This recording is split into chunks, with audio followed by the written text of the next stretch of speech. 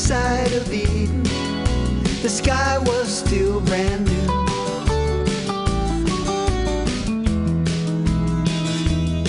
And it was sweet to be with Eve, even though last week she had a little incident with you know who.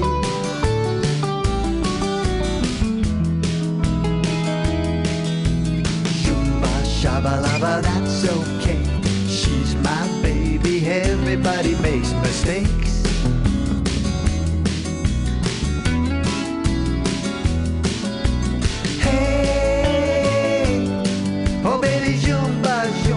Everybody makes mistakes.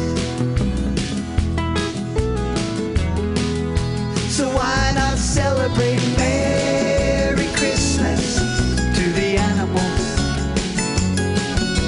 I've been a little busy and I haven't named them all. Merry Christmas to the critters in the trees. And most of all, everybody, Merry Christmas Eve.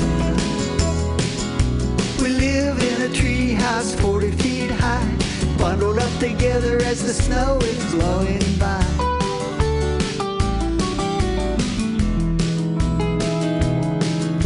It sure gets cold when you disobey. The roof is leaking as our eucalyptus sways.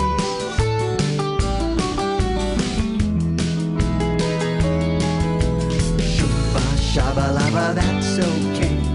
We're both new here, everybody makes mistakes.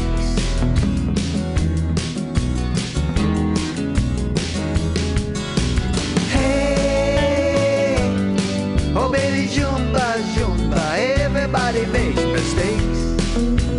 Hey, oh hey, so why not just say Merry Christmas to the animals?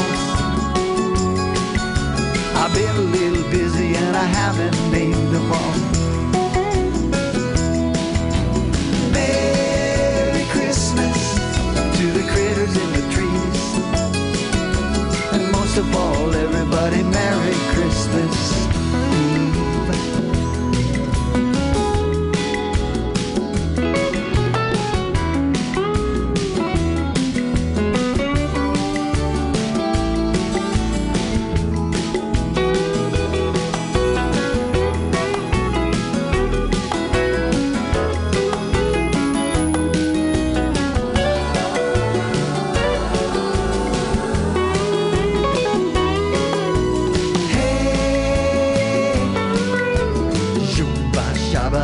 everybody makes mistakes. So why not just say Merry Christmas to the animals? I've been a little busy and I haven't named them all. Merry Christmas to the critters in the trees. But most of all, everybody, Merry Christmas Eve. Right, it is Monday. It is 6 o'clock. Means it is time for the Mutiny Radio Joke Workshop here on MutinyRadio.fm. I'm your host, Pam Benjamin. Every Monday from 6 to 8, comedians come and work out their new jokes, old jokes, red jokes, blue jokes, all kinds of stuff. Good times. And then people pay attention to their comedian peers and they give them feedback. So make sure that you guys take notes and pay attention. If you're going to feed someone a shit sandwich, at least make the bread taste good. And yeah, we'll get right started here. Just so you guys know, we're listening today in the fills to Merry Christmas, Eve by Mike King. It's funny Christmas music by this interesting fella that sent it to us in the mail. So if you guys send us a CD in the mail, we'll sure play it. Also, getting ready for the upcoming Mutiny Radio Comedy Festival 2016 is going to be March 2nd through 6th. Currently still nailing down some sponsors. Maybe you're a sponsor. Maybe you have an item or you have your own business and you want to support local comedians by giving them things in their gift bags or just giving us money so we can make this festival the coolest festival that ever cooled. All right. We have enough people. We're going to get started. Put your hands together, everybody, for your first comedian. It's Jesse Warren. Nobody knows what. He stole a sleigh and crashed into the manger in a neighbor's yard. Woomba, woomba, wuckada, ding dong, zimba, wiki dicky, everybody sang a reindeer song. And the elves all played along.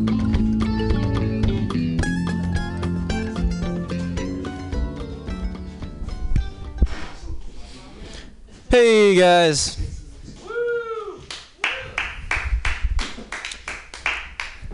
Thanks. So I used to play a lot of Yu-Gi-Oh. If you guys don't know what Yu-Gi-Oh is, just picture something called Yu-Gi-Oh. It's a card game that a lot of kids play. I used to be real good at it. I was the Seattle regional champion. I traveled all over the country playing competitive Yu-Gi-Oh. This was the thing I did. Which was fun, and so in Yu-Gi-Oh it's a little dramatic. You don't play Yu-Gi-Oh against people. You duel them. You duel somebody in Yu-Gi-Oh, which is funny because a duel used to mean like a fight between two grown men over a woman they barely knew, but now a duel is a fight between two teenagers. A metaphorical fight between two teenagers over a girl they will never meet. Yeah.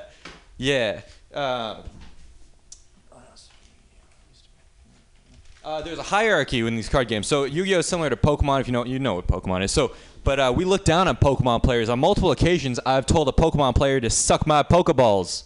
I've said that, and I regret it, but I said it.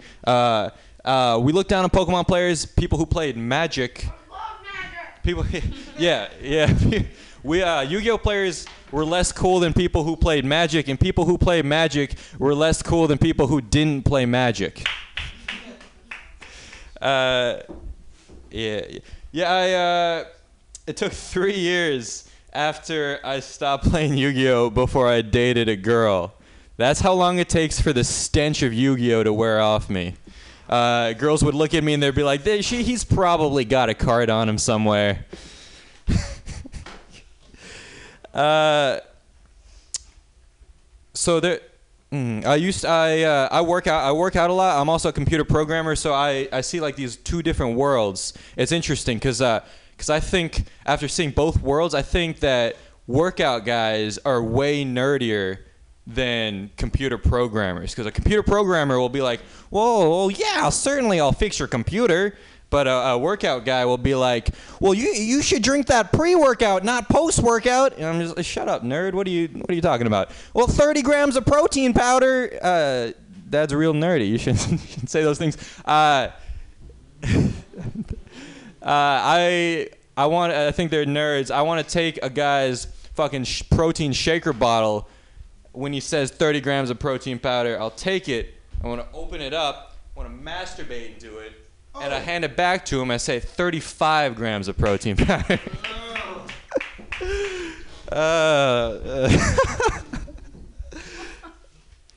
I think people who work out. I hate people who work out and like will talk like they're hardworking people just because they work out, if that's their thing. They'll be like, grind all day, post a picture of them at the gym. But man, if you work out for 2 hours, 3 minutes of that is actually spent working out, and the rest is spent flexing in the mirror. You guys are lazy motherfuckers. Skateboarders are overdramatic. I think they're overdramatic in how they name their tricks. They'll be like, I just did an ollie backflip 360. I just want to be like, hey man, you spun. Another one is like, hey man, I just did a triple axle tail side double dolphin 720. I just want to be like, hey man, you spun. I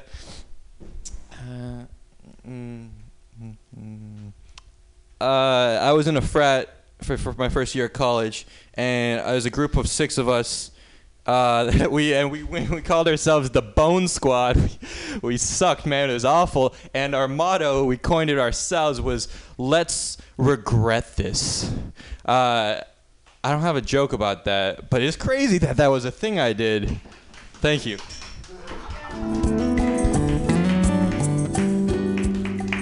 I can't believe you played Yu-Gi-Oh. I don't know if I have more or less respect for you now.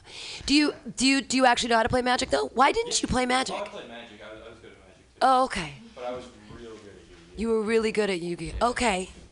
All right. I played Magic, but guys, we've got 2 working microphones up there in the front.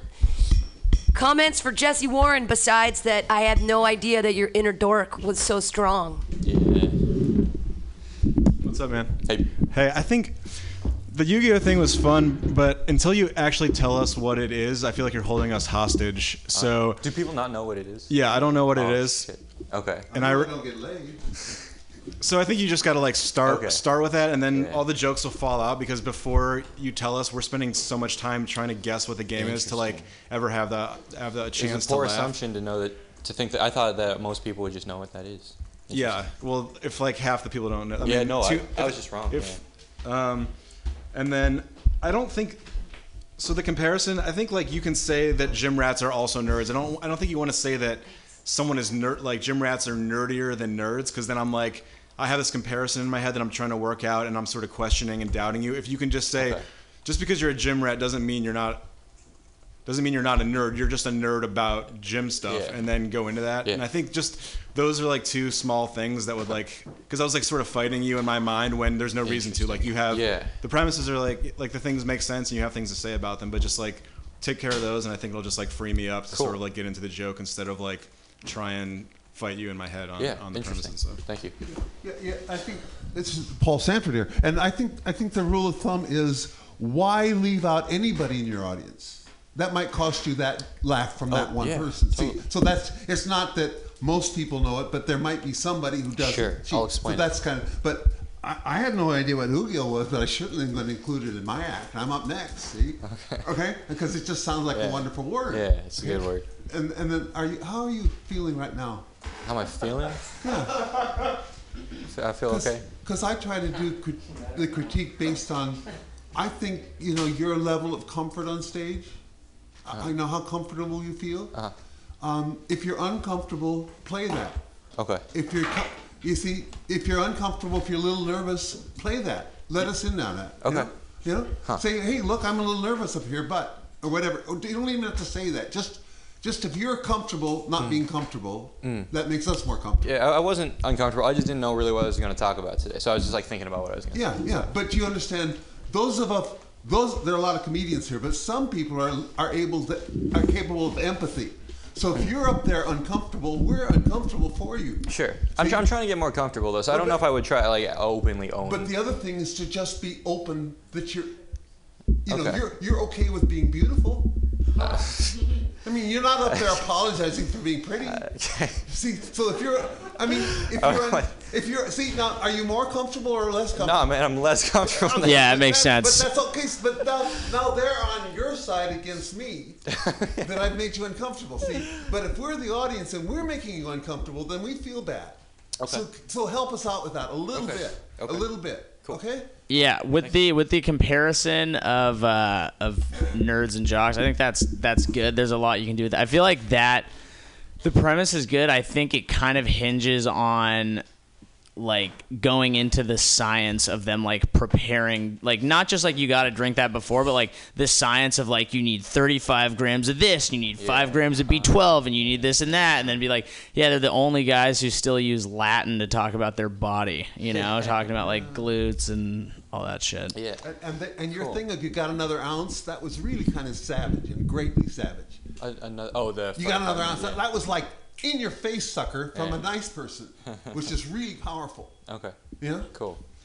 And in one 5-minute span, I think for a San Francisco audience, cramming in programmer, gym guy, and I was in a fraternity is probably a lot for people. Yeah, I just didn't have enough to elaborate on. Yeah. It's like it's good because like I like to do that kind of like making fun of myself thing too, but sometimes coming out of the gate, that's a lot for some people to handle. Yeah. It's like I did Yu-Gi-Oh and I did these 3 other things.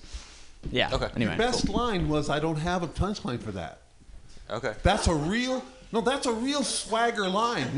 I have a concept. I shared it with you. I don't have a punchline for it, but wow, that was terrific. Okay. Because I do that. Okay. So it must be brilliant. Sweet. All right. Thanks. Yay, Jesse Warren. All right, everybody. Take notes if you want. That always helps so that you can give really concise feedback to the comics. Today, please welcome your next comedian, Paul Sanford. Yeah, you're second on the list. You didn't remember? I'm second on. Okay, it's Paul. It's Paul Sanford. It's wow. Am I uncomfortable on stage? I'm so uncomfortable before I get on stage, wondering, am I going to poop my pants this time? I mean, you just poop your pants on stage one time, and already you're uncomfortable with it. I'm going to change gears, okay? All right? You don't care. Okay. Hi, people at home. I have a room full of comedians here, and I'm trying not to disgrace. I went to the Department of Motor Vehicles today. I just got out. I just got parole at 4:30 and came over here. Have any of you ever been to the DM, the V? Yeah, the DM, the V. They have new face recognition cameras. They watch every person in there, and they wait until you have just given up and despaired and are about to go home, and then they call your number. You've been there. The DM, the D, the M, and the V. Did you know it's a privilege to drive and not a right? It's a privilege to drive. So, man, they can take that privilege away from you at any time. It got me thinking as I drove up there, and I'm standing in the line. It's Oakland, and so I'm standing in the line with a bunch of people of various hues of skin, And I wanted to call up and say, there's a white person in the line back here. Come on, let's get this line moving. There's a white person back here, and I got white privilege. I don't know about this. And I'm going to give my white privilege to all my people with melanin here. And, they didn't listen. They didn't care. White privilege does not work because it's a privilege and not a right. And all us pale-skinned people up here trying to talk about white privilege, we miss the point. Privilege is a privilege and not a right. And fuck that. These guys are they're up on stage with their prick privilege. I like my prick, it belongs in you. No, it's a privilege to have it in the woman. See, it's not. That's your right to have her swallow your semen. It's a privilege. It's a token of affection. Or maybe she's hungry. I don't know. Maybe it's that extra ounce and she wants it cheap. I don't know. I mean, look, I never even played Yugot, and I still don't get laid. So there may be more to it than that. Maybe you're secretly 67 years old and a giant asshole. Who knows? People always blame me. Oh, I have the privilege to not get laid because of this. No. Maybe you just don't get laid because you're unfuckable. I face that. I face that fact that I may be unfuckable. Not a dry eye in the audience. Not one person's going to say, Paul, I find you fuckable. What a risk that would be. I live with lesbians, and what's really nice about living with lesbians is you get some kind of a clue of what women want. And I walked in here and I saw a couple of ladies, and she's holding her loved one's hand, and she's just touching each knuckle tenderly. And my only thought was, I got to try that. Whoa. In fact, I remember I was on a date, OkCupid date. Don't go on an OkCupid date. It is stupid. Do not go on an OK. But I actually picked her hand up off the table, and I put it against my cheek. And she was, they don't care about your dick.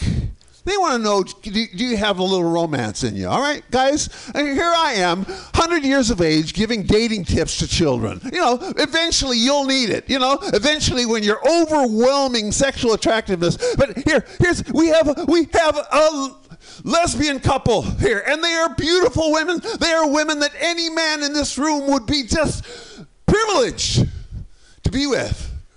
Not a right, but privilege. And and I know the guys get there, too bad they're batting for the other team, and they're saying, as if I would fuck you, as if you'd be on my list, because that's what lesbians do. That's a lesbian joke. That's what you get lesbians. Hey, it's a privilege to live with lesbians because you find out what assholes men are, including yourself when you leave the room. Hey, women have their idea of privilege too. I'm dating this woman. She's actually lying on my chest, comfortable, sighing, saying, this is so nice. And she says, I'm not really interested in penetration. Now, I swear I don't have the tapes, but she did say that. And you know, I went home and told my housemate. She said, "Oh, then she's dating the right man."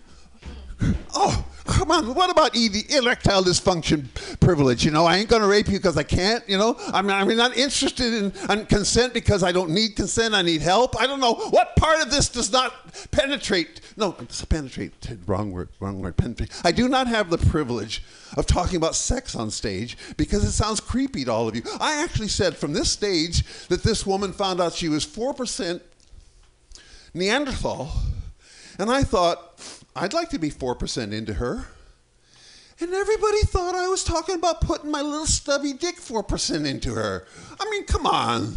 Clean up your minds, guys. I was talking about soul fucking. I don't know what I was talking about. I just get up on stage and I have the privilege. I have bipolar privilege. Anyway, I've learned at my age you can't always finish, but you can stop. Thank you for enduring me. I don't know what is worse. All right, guys. Comments for Paul Sanford. Does this one work? Yeah. I have one tag for you potentially when you're talking about living with two lesbians and how that gives you a good idea of what women want. Yeah, you could say something like, yeah, you know, being alive for 67 years and living with two women, I feel like I finally have a good idea of what women want, and it's not dick. There you go. Good. Classic. But see, that would be male cliche. But you're right.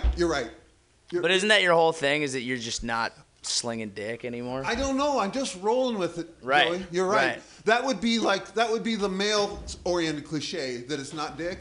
You know. Sure. Yeah. And then it rolls into the hand stroking. I think so. Yeah. Thank you. Hand stroking is very, very nice. It is. Yeah. Particularly if my hand is involved. Watching it is nice too.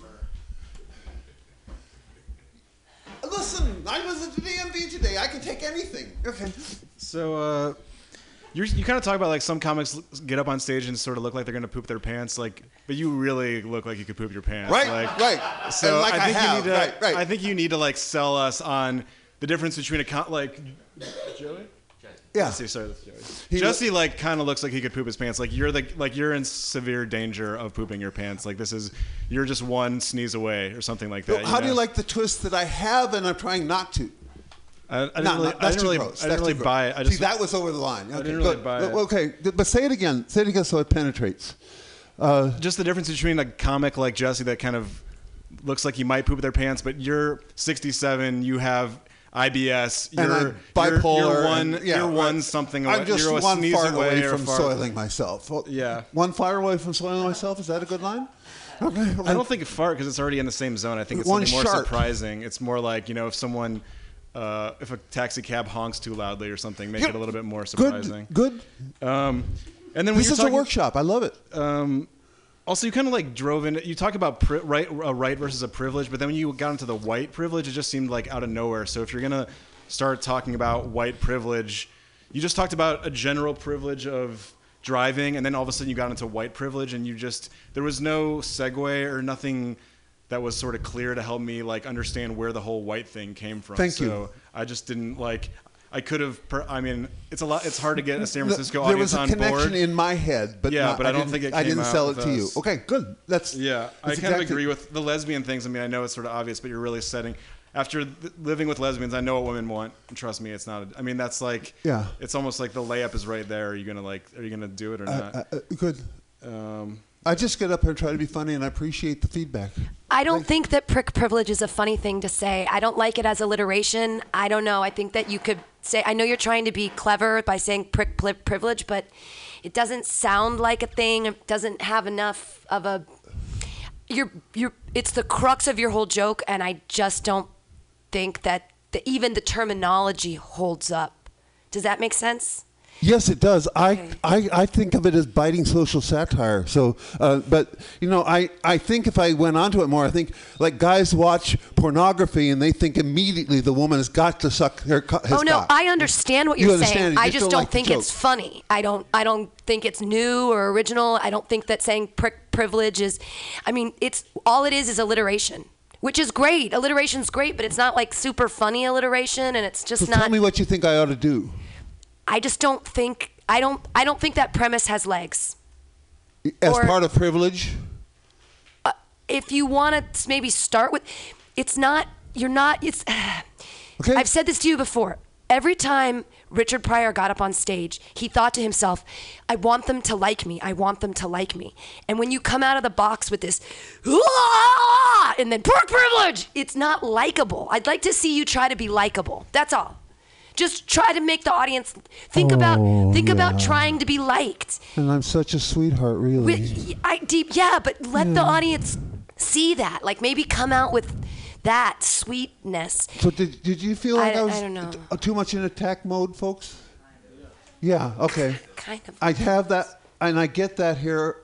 I think I'm better at that elsewhere, but here I just kind of get carried away and forget to go for likability. Well, we're right here. We're like, maybe in a larger room, it might sell better, but there's 8 of us like right in front of you. And when I actually have over, in the middle of my act, I stop and say, "Wow, I got to calm down. I don't want them to think I'm going to be like Jurassic Park and come off the stage and eat the tourists." Right, you know? and you don't want them to think that you're going to poop your pants on stage. Yeah. I work on that consciously and actively because I get that feedback here, and I appreciate it very much. David Roth.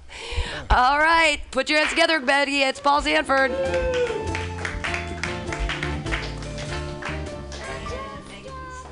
All right, we're messing with the order a little bit at the request of our next comic. Put your hands together, everybody. It's Maggie Beasley. Hey, guys. Also, when someone says penetration, my mind just dies. I'm like a 12-year-old kid. I'm like, they said penetration. What do we all do now? Jesse was talking about how... I like that Jesse was talking about the stuff that we maybe already knew about him. Like he plays cards and he was in a fraternity and lifts and is a programmer. And so I'll tell you something that maybe you already know about me, maybe you don't. Well, for one thing, so when I went to college, my college didn't have fraternities or sororities, but we did have something you signed that was like, I will not give my boyfriend a blowjob or girlfriend, a lady blowjob. I'm like, I know what that's called. But yeah, at my university, everybody goes away to college, and you're like, I'm finally gonna live. And I was like, no, I'm gonna go to this place where like you pray in class. Like that's how they started class, was with a prayer. So I got a nice liberal education in Utah. Which maybe you understand what I'm saying. Well, okay, sorry, I'm just gonna take it back. But I know what I'm gonna say. Don't worry. But anyways, I'm married, and so a lot of times people are like, "You're so young. Why did you get married? Like once you get married, you never have sex anymore." And I don't feel like people should make that call about me because before I was married, I was Mormon. And so I was having none sex before I got married.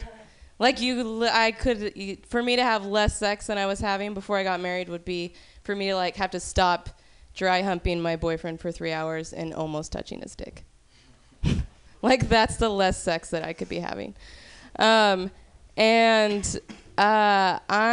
a super horny person. Like the reason I started doing stand-up comedy was because my husband threatened to start withholding sex from me unless I tried it. Yes. Like that works on the ladies also. We do have a sex drive.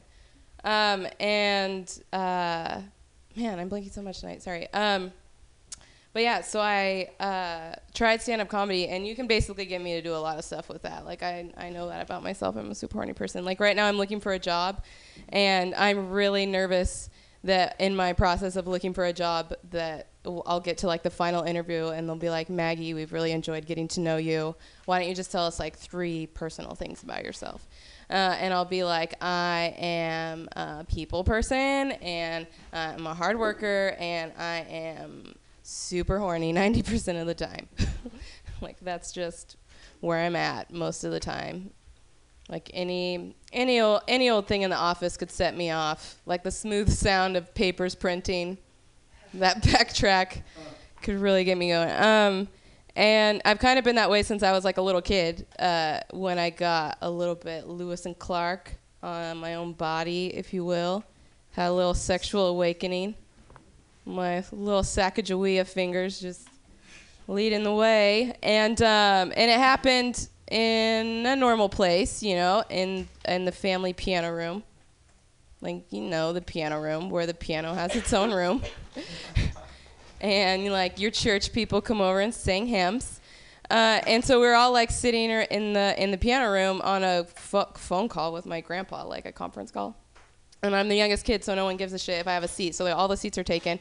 So I just, like, sprawl like a beached whale across the piano bench because I'm not a fucking adult. I'm, like, a kid, so I'm going to just lay on the piano bench. Thanks. And I start, like, kicking in protest with my body language to show, like, I'm so fucking pissed no one's listening to me, but I'm not going to be a bitch about it. I'm just going to, like, kind of use my body language to tell you. And I start, like, feeling what it means to be a lady, like sparking the flint downstairs. And instead of backing off and, like, I'm going to double back on this one and see what happens later, like, not in front of my family, I was just like, bring it on. Let's go forward, Sacagawea. Like, let's see where this takes us. So in front of my entire family, I just kick off into my first orgasm. But instead of, like, a portion of my mind still really wants to talk to my grandpa. So as I'm coming, I'm, like, screaming, I want to talk to Grandpa. And I feel like a lot of people say there's nothing you can do that hasn't been done already. But, like, I'm pretty sure on the record, no one else has screamed, I want to talk to Grandpa while they came. Like, I think that's mine. And afterwards, my mom, like, she called me over.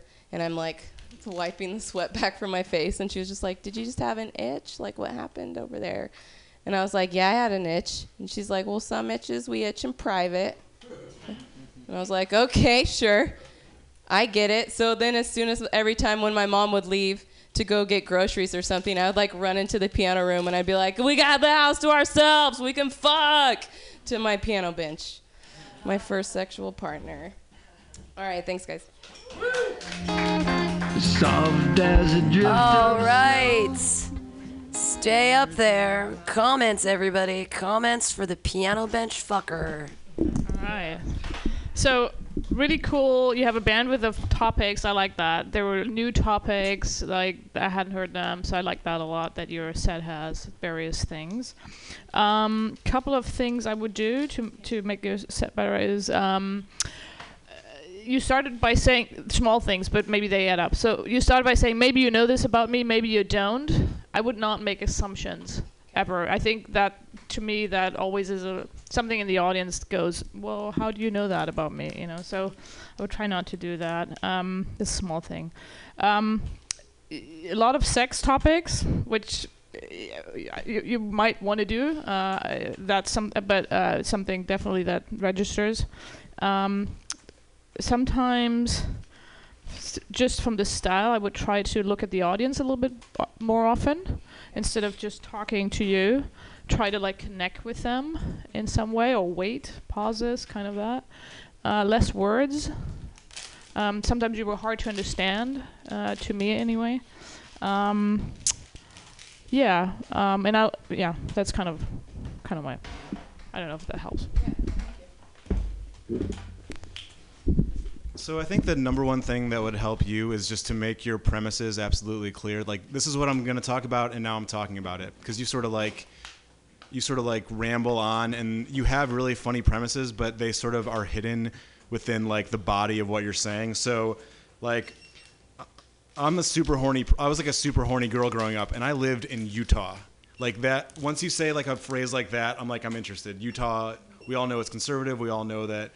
Before you're like, I went to this school. You didn't even tell us that your school like was religious up front, or you didn't even tell us that you were in Utah. So like, again, I'm sort of just, you're making me do all this like mental work but like, it's really fun and snappy if you're like, I was horny in Utah, and like then it's like these are the things that, then you can talk, like you can act out all the things in public that you got like an orgasm from, like the paper setting you off. Like, there's a lot of really funny act out opportunities for like you trying to quietly have these orgasms in public places. Like there's a ton of really funny things that you can do that. And like by the time you're talking about your grandpa, I just like wasn't even following anymore like what the story was. But anyway, I would like, for everything that you're saying, what am I trying to talk about? Write the premise down on a piece of paper and then like lay it out bullet point by bullet point, and that'll just give your whole thing like a structure where we're following and then like laughing at all your points. So it's like starts with an introduction, like has a middle, and then you like end the joke, you know? Yeah. Okay.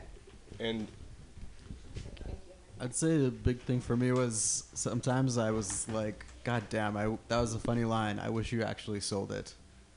Because then your tone is monotone, but there's a way to do monotone to add pauses and speed breaks and all that kind of stuff where you can tell that this is a time for me to pay attention to the laugh that's coming on. Okay. So like when you do the line about the sound that you made for your grandpa, it shouldn't be in the exact same voice you were just doing right before. Like you can still sound monotone, but there should be at least a little bit of oomph there. Okay. Because we need to hear you having an orgasm while saying grandpa. Your metaphor with regards to Lewis and Clark is, I think there's a lot that you can use with that, and it's a really, I found it to be a really funny, powerful one. So you could definitely keep that one. It definitely works really well. Yeah, the Sacagawea fingers thing was funny. There were a couple lines that I don't know if you even like. It was almost used as a throwaway line. Like I thought it was really funny when, and I don't even know if it was like heard by everyone, but when you were just talking about being a woman, you're like, yep, we have a sex drive. I thought that was, I don't know if you're going to get a laugh out of it, but I thought it was really funny because a lot of times it's just assumed that, that's kind of not how it is. A question that I have that might help you expand on the material. So are you still Mormon? Oh, you're no longer Mormon. Because I thought it'd be interesting to, go into like, yeah, I waited to have sex until I was married because I'm Mormon, and now I'm literally telling you about having an orgasm talking to my grandpa. Yeah. Yeah, I'm just gonna pile on a little here because I put it a different way. Your premise is you were raised in an incredibly sexually repressive atmosphere, and you found out you're really a very sexual person, and that's what I put together. Why is she telling me about the no blowjob thing? Why is she telling me this? This doesn't mean anything. And then by the end of it, I put it together. Okay, and that's hilarious. That you're having orgasms with your piano stool and also praying in school that nobody will ever touch you. I mean, that juxtaposition is hilarious. It's in your mind, and like the people proved with me, it's got to come from your mind out to where we get it. Yeah. See that image, and that if you had the orgasms with the piano stool, and then you joined the No Blowjob Society, now we're in a different position. We're with you. See? Yeah. Okay. Thank you so much. Woo. All right, everybody. Woo!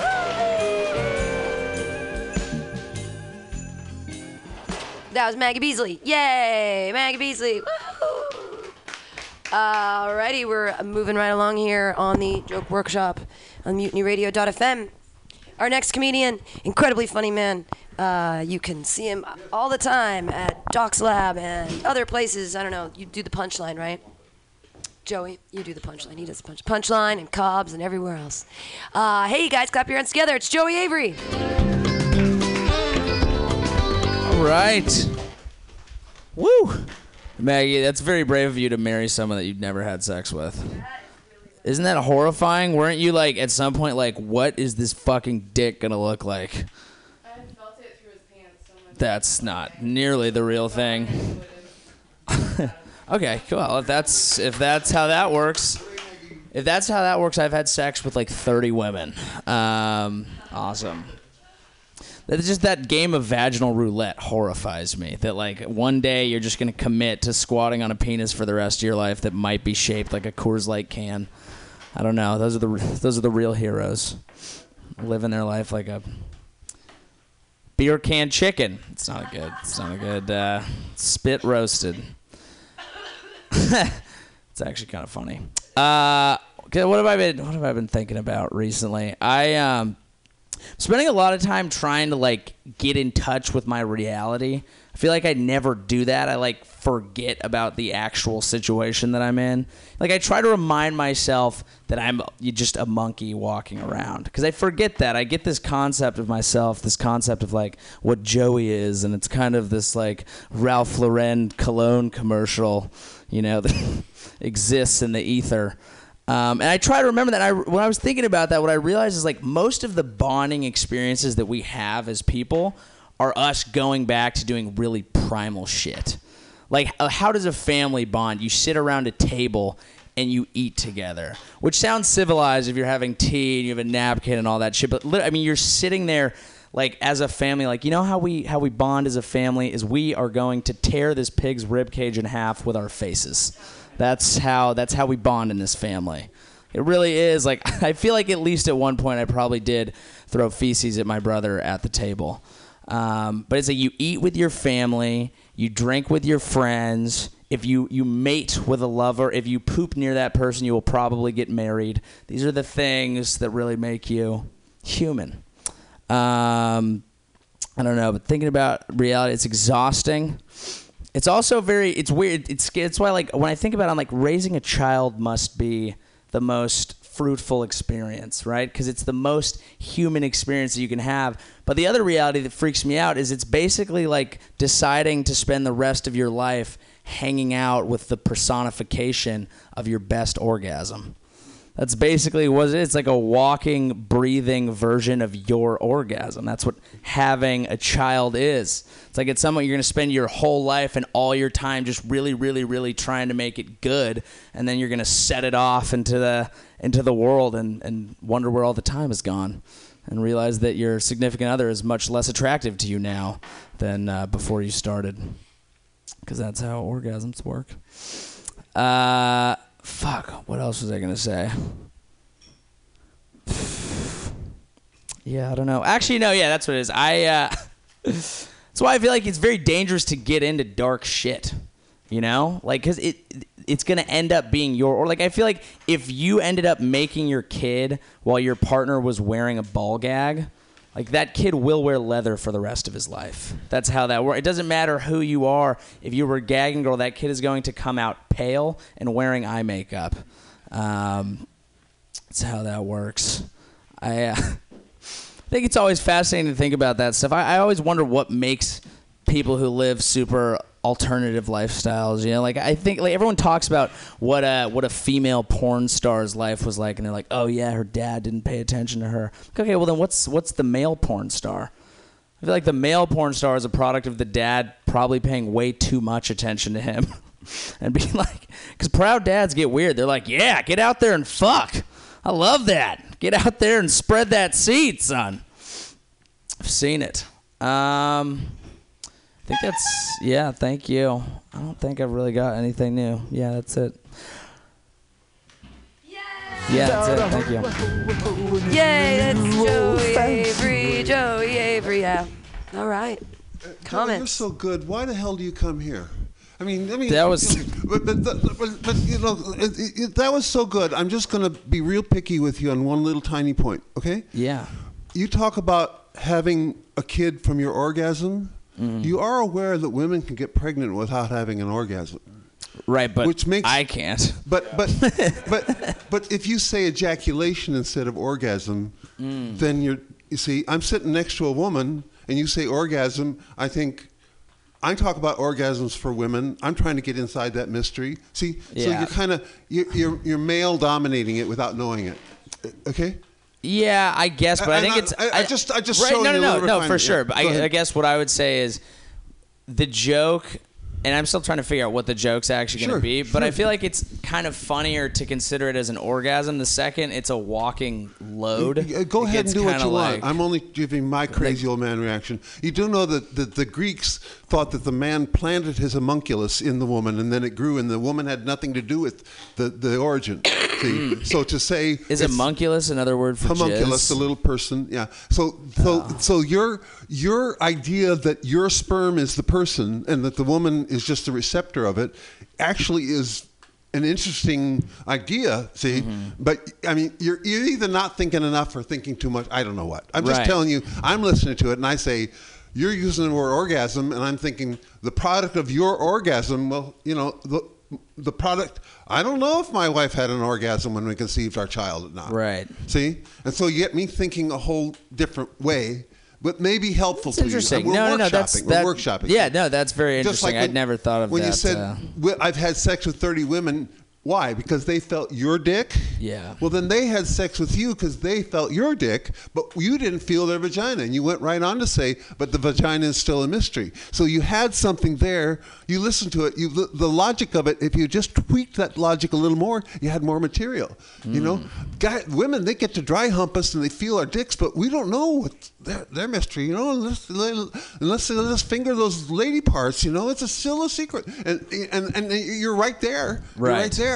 It's just keep remembering your audience should be 50% women. Even if it's one woman, it's still, she's all women.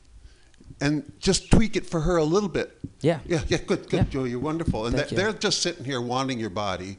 You know, so the women, you know, except these women, but you know, it's I want your body. You know, okay. Yeah. All right. Okay. There you go. Everybody. Can I ask one question in the room? I felt like out of that whole thing, the only like premise that came through probably was the orgasm coming to life. I felt like the whole like primate thing is kind of like maybe an interesting observation, but I don't think there's a joke there. I didn't understand when you said contemplating my reality. That's right. Such a vague term. Yes. I actually, that's kind of something that I've been trying to not do, but that's how I lead into some of my jokes so I can explain why I'm talking about shit. But I guess what I'm saying is trying to, again, like realize the scope of the situation instead of living just inside Joey land. You know what I mean?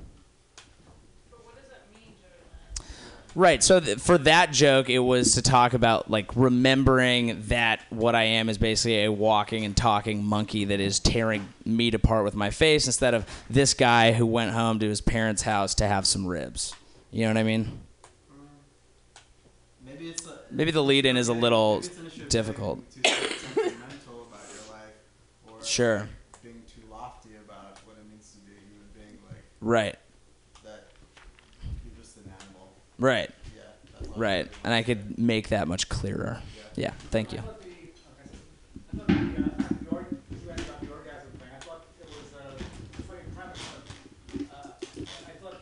Get to a microphone, please. Right here. Yeah. Yeah, in terms of the orgasm, I thought the premise is very good. But I thought the connection between the actual orgasm and the kid being raised was a little tenuous. I thought that if you made just like a more direct parallel, it would be much stronger. Yeah, thank you. So there's something that I've been thinking about that you kind of brought up, and I'm just going to just tell you this, and maybe we can talk about it later. But you were talking about the leather person. I was thinking like, why do we judge kids or like on the zodiac thing? Like, I was born in July, you were born in July. What the fuck is the difference? But I think maybe the real zodiac should be like what the parents were wearing while conception. Like, that would be a way more interesting. Oh, that's interesting. That'd be a way more interesting way of like how that worked out. So that's something, I don't know if like maybe we can talk about that, because I feel like you could maybe pull that better off in comedy than me. But it just seems like that could be like a funny. You're kind of getting at that, but that could be like a funny like alternative to it's a very interesting idea. Let's talk about it, because if you came up with it and you have an angle, you should definitely give it a shot before I do. But cool. Joy, you young folks, when you talk about parenthood, I'm intensely aware when you talk about parenthood, I'm thinking as a parent of my children. Right. You're talking about parenthood as the child of your parents. Right. So when you say it's dark, if you're not thinking children are a blessing, how wonderful it would be to have children, then it's going to be dark talking about having children. Right. So, so you're thinking as a young guy, you don't want to get anybody pregnant right now. Right. So it's just kind of an attitude adjustment that if you had children, that would be wonderful. You'd welcome them and you wouldn't want to screw them up. I think that's what you're getting at. Yeah. No, that's interesting. Yeah, how you really basically want to have children, but you don't want to screw them up by having them being born to you right now. Right. Okay. It's a good point. Thank you. Thank you guys for all the feedback. All right, Joey Avery. To the critters in the trees. All righty, everybody. Hey, after this next comedian, we're going to have a special guest. It's Stan Sinberg, and he is going to read a story for a new NPR thing called Snapshot. And it's a humorous story, and we're going to have the audience mics up. And when it's funny, we want you to laugh. If his story gets the right reactions, it's going to be on NPR. So that's pretty exciting. So we're going to have that right after our next comedian. You guys put your hands together. It's a Nick Adele. Everybody makes mistakes. So why not? What's up, everybody? I'm going to start with something very cheerful. I got fired last week. And that would be funny if I actually have to give up my apartment. I have to give up my car. I probably have to move back to Germany because I'm here on a visa. Yeah, so I get a lot of sympathy from people when I say that until I tell them that I'm a lawyer. Very different reaction then. Oh, that's so bad. I wish I could help you, but I don't give two shits. I mean, I leave you to it. So thank you. Anyway, I got a backup plan. I got it all figured out. I'm just going to be famous, and I'm going to make a lot of money. You're looking at it. This is my plan. Yeah, I think comedy is important, though, to talk about things. Talk about things that maybe are a little bit, sketchy. Hi, Maurizio. So, for instance, being German, there's a couple of things that I realize. One is we use language weird. Very non-committal. Like, take the word sure. What does sure actually mean? You coming to brunch tomorrow? Sure. Raise your hand if that's a yes. Okay, 3. Raise your hand if that's a no. Okay, nobody. Wow. What? So I don't... 1. Okay, thanks. So I don't know what that means. I came to the conclusion if somebody's going to use that word on me too often, I'm going to say, ask me whether I want to be your friend. I'm going to answer with sure. The second thing I'm going to talk about is... Hello. Is things we do in bathrooms. Bathroom joke. So, ever walked into a public bathroom and it's completely quiet, and then you realize there's people, there's shoes, and yet there's no noise, nothing. And you're wondering, what's going on? We do that, right? We just sit there. We pretend that we're not there because we're doing number 2, right? That's what we're doing. We're sure it's going to work out. I'm just going to pretend that I'm not here. Yes, she sees my shoes, but I'm sure it's going to work. Different story if we walk in and we see shoes. We're not so nice to them then. I personally tried to once. I stayed in there 15 minutes, see what happens. This joke is working like hell. And then finally I had to poo, and that's my joke. Thank you.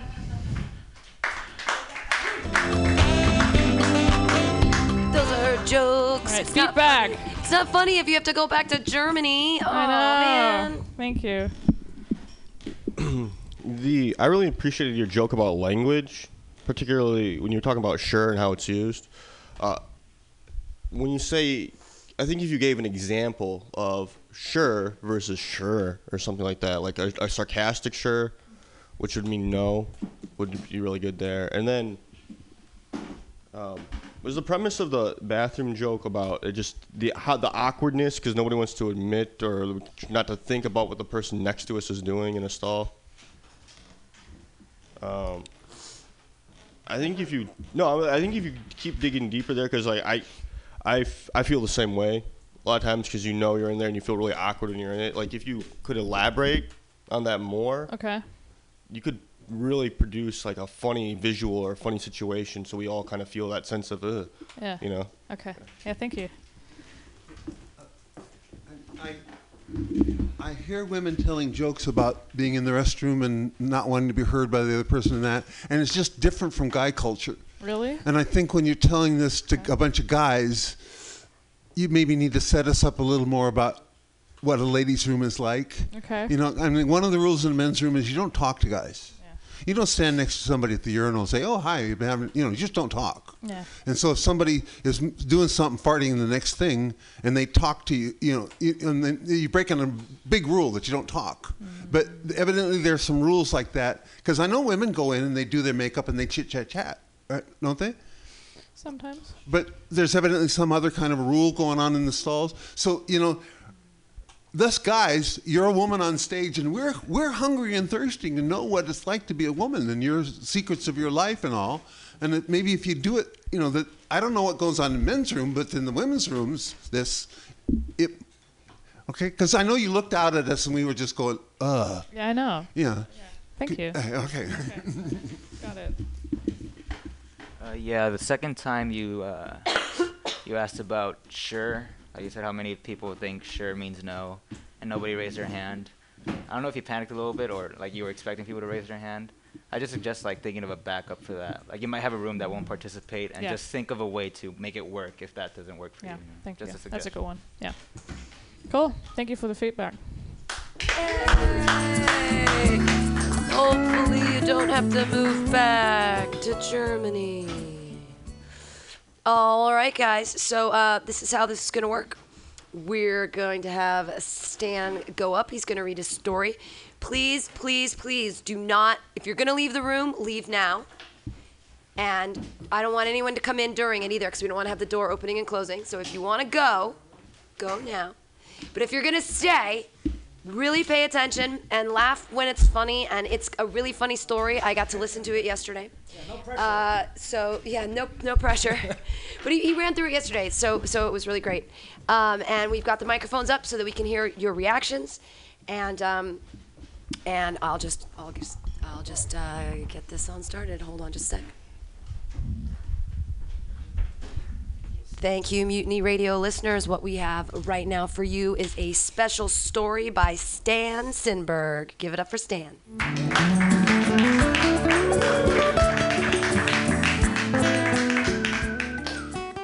So this is before the story, but so it's supposed to be a finished product.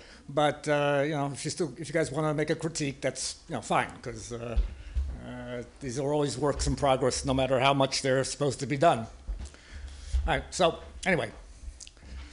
So have you ever seen these people? They have their business card or their raffle ticket plucked from a fishbowl, and they win something like a clock radio or a dinner at Olive Garden, and they're like, "Oh my God, I won! I can't believe it! I never win anything!" And you're like, "Dude, it's dinner at Olive Garden. Have some self-respect." I am not one of those people. There was a 4-year period in which I consistently and constantly was winning these random drawings, the kind where not only is no skill required, no skill is allowed. During this time, I won cash, clothing, gift cards, a couple of crappy prizes like a Christmas wreath and a session with a life coach, but also a computer.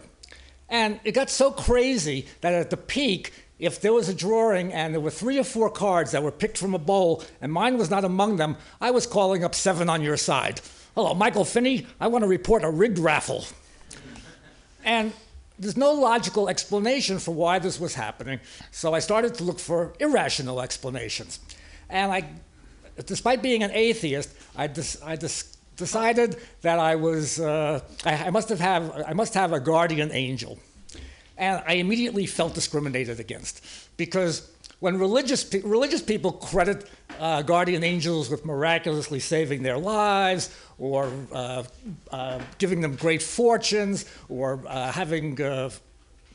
or finding true love, and I was given a patron saint of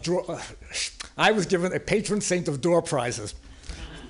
Okay, so now I was a travel writer, and I had taken a trip to to Malaysia, and 6 months later, I get an invitation from the airline that inviting me to San Francisco Airport because they're having a reception to inaugurate their new business class service to Asia. And I knew I had to go because it has what every travel writer craves, which is free food and booze. And I also wanted to see the other travel writers. But I also knew I couldn't stay long because after weeks of pleading and groveling, I had finally persuaded my ex-girlfriend Katie to meet me later that same evening to discuss the possibility of getting back together. Katie is a school teacher and it was a school night. So she gave me an ultimatum that I had to be at her house by 8 p.m. or don't bother showing up. I guess this was one of her issues. And I was the one who was always late, but she's the one who made it an issue. So I MapQuested, and it's 45 minutes from the reception to her house, which means I have to leave the reception by 7:15 the latest, but reception starts at 6 o'clock, so it's not a problem. The night of the reception, I get there exactly 6 o'clock. At the entranceway, there's two women sitting at a table, and in between them is a fishbowl. And they direct me to drop my business card into the fishbowl because at 7 o'clock there's going to be a drawing, and the grand prize is a $5,000 business class ticket to China.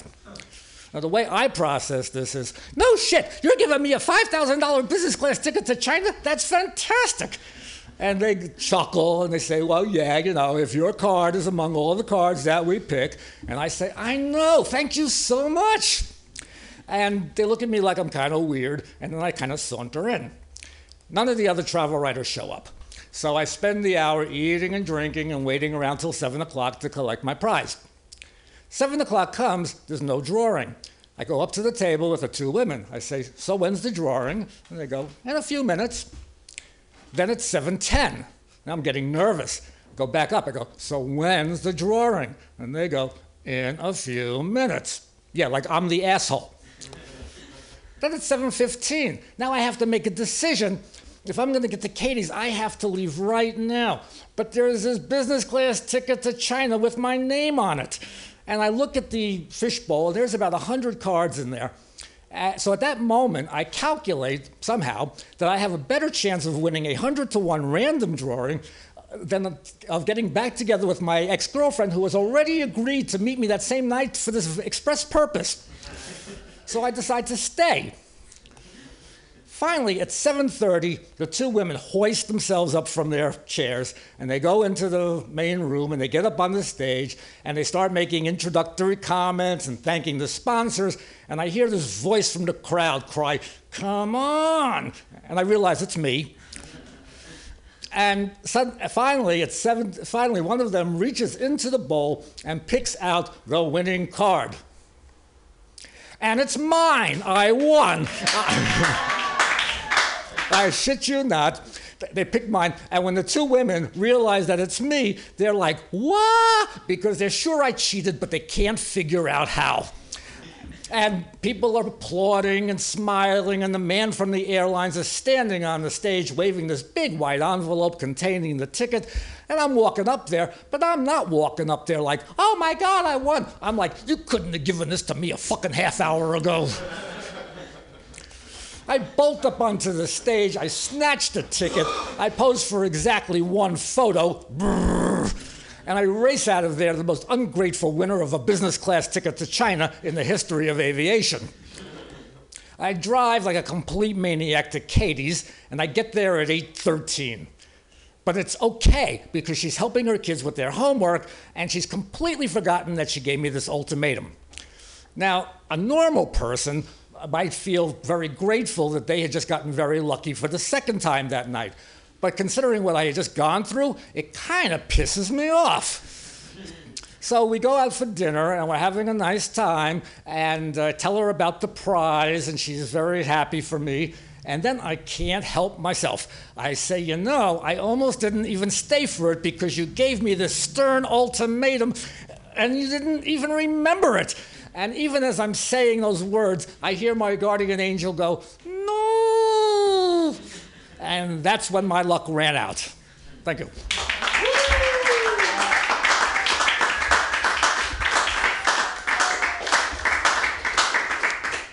All right. Thank you, Stan Sinberg. I hope that this all works out with NPR. Hooray! Yay! Thank you guys. Give yourselves a round of applause right now too for being awesome during his story and for letting us do that. Thank you so much. All right, back to our regularly scheduled programming.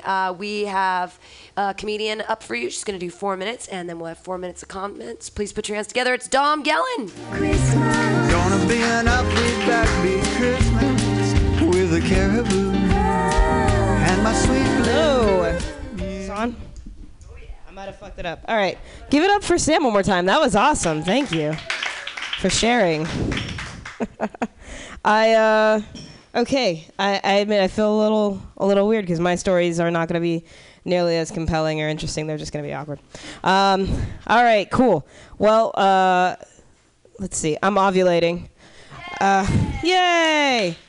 Ovulation is that period of time where my brain still knows I'm gay, but my ovaries don't give a fuck. So that's everybody smells delicious is really what it comes down to. No, but I say that, and I'm out to my friends, which is great. But what ends up happening is that I'm always answering questions. You know, it's like being at a seminar that you never really signed up for. And I had a friend of mine ask me. He's like, "Dom, I get that you're gay, but like, would you let our buddy Paul go down on you if he was wearing a wig?" Which I. Thank you. It's an awful fucking question. I was like, I don't know, man. Would you let Paul go down on you if he was wearing a wig? I didn't have an actual answer for him. Yeah, no, but I just feel like there are a lot of instances where guys do silly shit, and it's just like, you know, like I'm fucking this up. There are just a lot of moments where I'm like, thank God I don't have to deal with dick, just like on principle. But it's not like I never tried, right? Like my first kiss wasn't that spectacular either. I got my first kiss, fun fact, when I was drunk, and I was at a party, and you know when you walk into a party and it's just like this internet meme, right? You walk in, there's a guy on the back couch and he's playing Wonderwall. That guy. That was the guy, right? That was not good. And so I sit on the couch and he's playing guitar the whole time, and I'm hanging out, and he's like, by the way, you know, I have a keyboard in my room. And I'm like, oh, okay, cool. Like, let's go to your room, man. Let's do this up. And he's all excited. He's like, yeah, we're going to my room. And I'm like, yeah, green sleeves, chopsticks, maybe some Coldplay. Like, who knows? The night is young. It was a disconnect. It was miscommunication. But we get to his keyboard, and it is out of tune. And I'm sorely disappointed because it is plugged into a wall, which makes no sense. Pianos can get out of tune, keyboards not so much. And so I mentioned it. I'm like, dude, your keyboard's out of tune. And he's like, if you say that one more time, I'm going to have to kiss you. Is that a fucking line? That shouldn't be a line. But this is a first kiss story, so obviously I fucked up, right? I did say it one more time just because I was so exasperated, and then he grabs my face, and I proceeded to get made out with. I didn't make out with somebody. I got made out with. He was substantially taller than I was, and there was just this moment. It was like, blah, blah, blah, and I was like, you know, like it was not great. And I remember trying to get out of my own head, and I was like, you know what, Dom, you just gotta calm down. Like you just gotta relax. And he's just like, his tongue is just in my fucking mouth, but not in like a pleasant way. I have to think of a better way to describe this awful thing that is happening. But I was in my own head, and I was like trying to calm myself down. I'm like, this is great. One day this is going to be romantic. This is going to be a great story. This is fucking awful. Okay, and then I push him away, and I'm like, I'm sorry, I can't. And he was like, what? We've been flirting the whole night. And I was like, dude, listening to you play Wonderwall is not flirting. That's me being polite. And then I was just like, you know what? Don't even worry about it. It's not you. It's me. I'm really grossed out for reasons I won't understand for another 5 years, right? Like, don't be too hard on yourself. And then he looks at his bed, and he's like, you know what? We don't even have to fuck. We could just make out. And I was like, I'm sober. And I left. Because I can't understand how that's a great compromise proposition. If I couldn't even stand your foreplay, you're like, let's just do foreplay for another hour. Let's keep this train rolling. Thank you. Jesus Christ. Yeah, that's a great story. Oral sex is also great. I will also think of a better transition for that. But I have a friend of mine who told me not too long ago that she's pretty self-conscious, oral sex-wise, about like the way she smells and the way she tastes and all that other shit. And I was like, that's cool, but do you think guys care that their dicks taste like dick? Like literally taste like dick. You know what I mean? Like in my head, it's like I go to pour myself a bowl of cereal in the morning and the milk is sour, and I'm like, oh, this tastes like dick. And somebody's like, suck it. Just sounds awful. Thank you. That's my time. Yay! Keep clapping for Dom Gellin. Huzzah. Comments about her story? I thought it was very funny. I like that story. I think it's all true. I really enjoyed your story, but you mentioned that you were trying to make the makeout, or that you were trying to find a better image for the tongue down in your mouth. And I don't know if you like to go visual, but I was thinking you could be like maybe like a dog's tongue, like a dog's trying to lap your face, or like a tentacle, or something. You know, something very unpleasant. A tentacle, like it's like a loose, like a piece of uncooked like octopus at sashimi place or something. You know, like the first time you've had that, yeah. So I really like your set too. Is this on? Yes. Yeah. I think you have great way of telling stories, and you connect it to me, or I hope the audience. I think very cool stories, which is why my only point is: do not come on stage and say, "I'm going to talk about weird shit and it's not going to be funny." Do not say that. Just come on stage and do it. I didn't get the ovulating thing.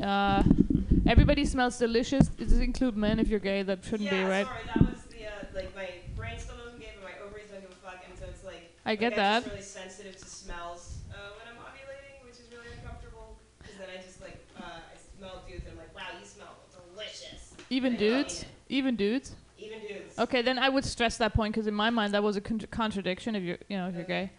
By way of I thought it was very smooth to introduce that you're gay. I thought that was cool. I really like the kissing story. Again, don't say that you don't have a good word for things. I don't like that you're diminishing yourself. I thought you should, you don't have to do that. Yeah.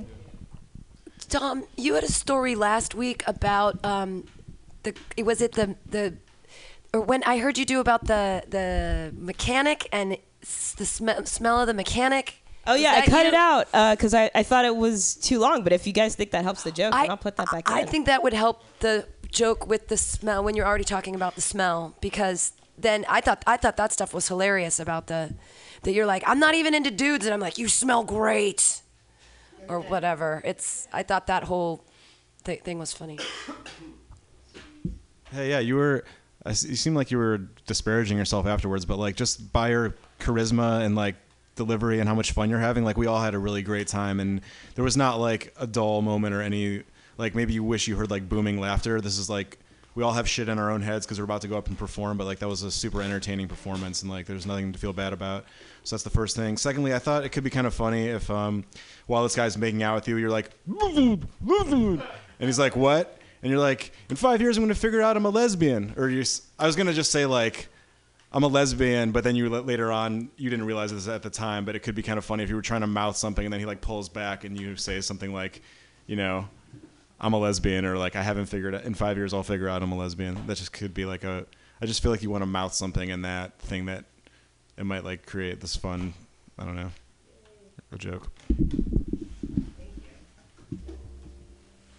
All right, put your hands together, everybody. It's Dom Gellin. Thank you, guys.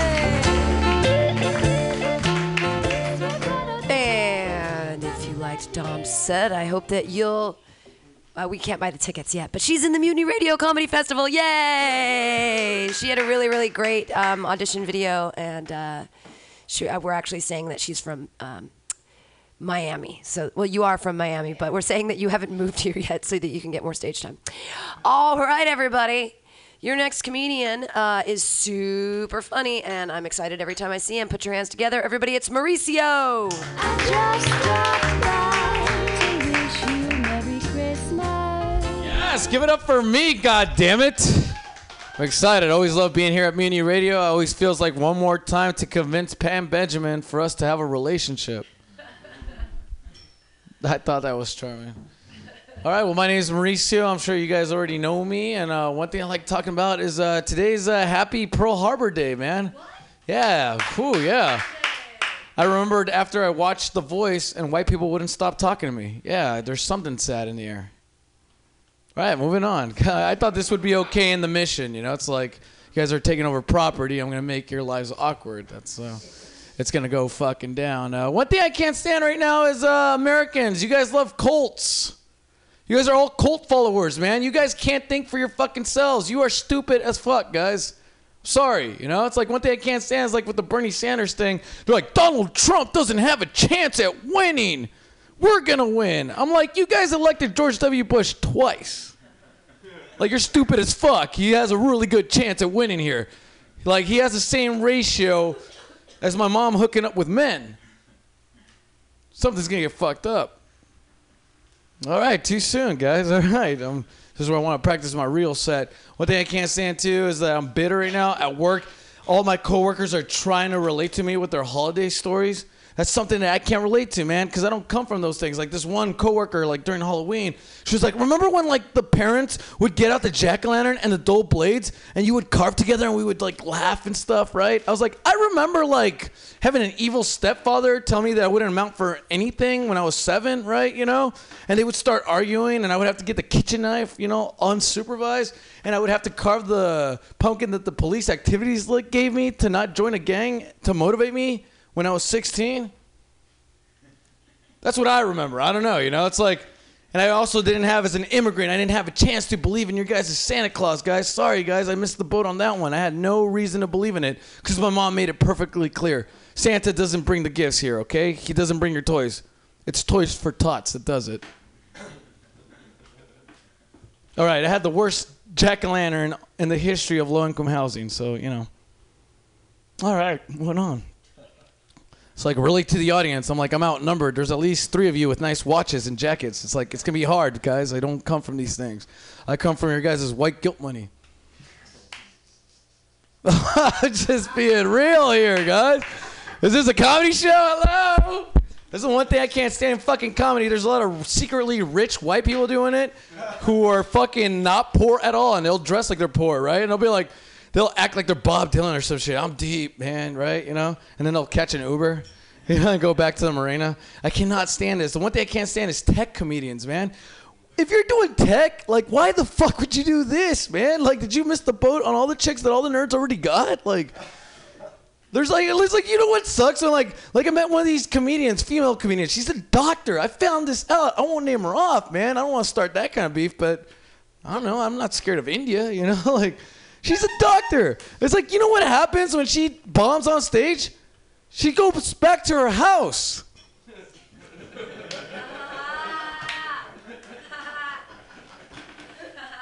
I go back to one of my closest friends offering me drugs because there's no hope.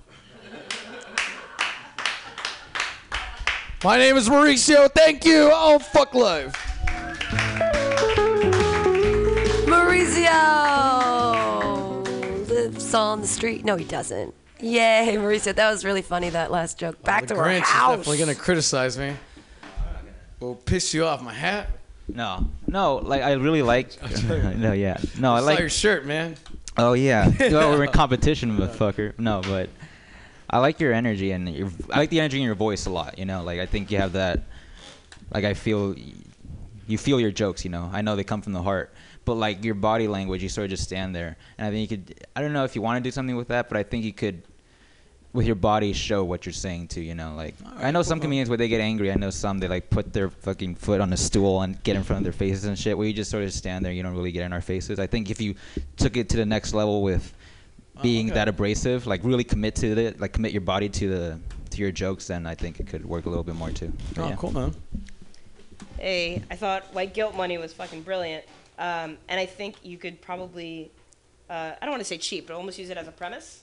And then go into your jack-o'-lantern carving stories, and I think it probably sets it up in a way that's, I guess, mentally prepares everybody else. Oh, cool. Yep. Yeah, I love the George Bush line, the twice line.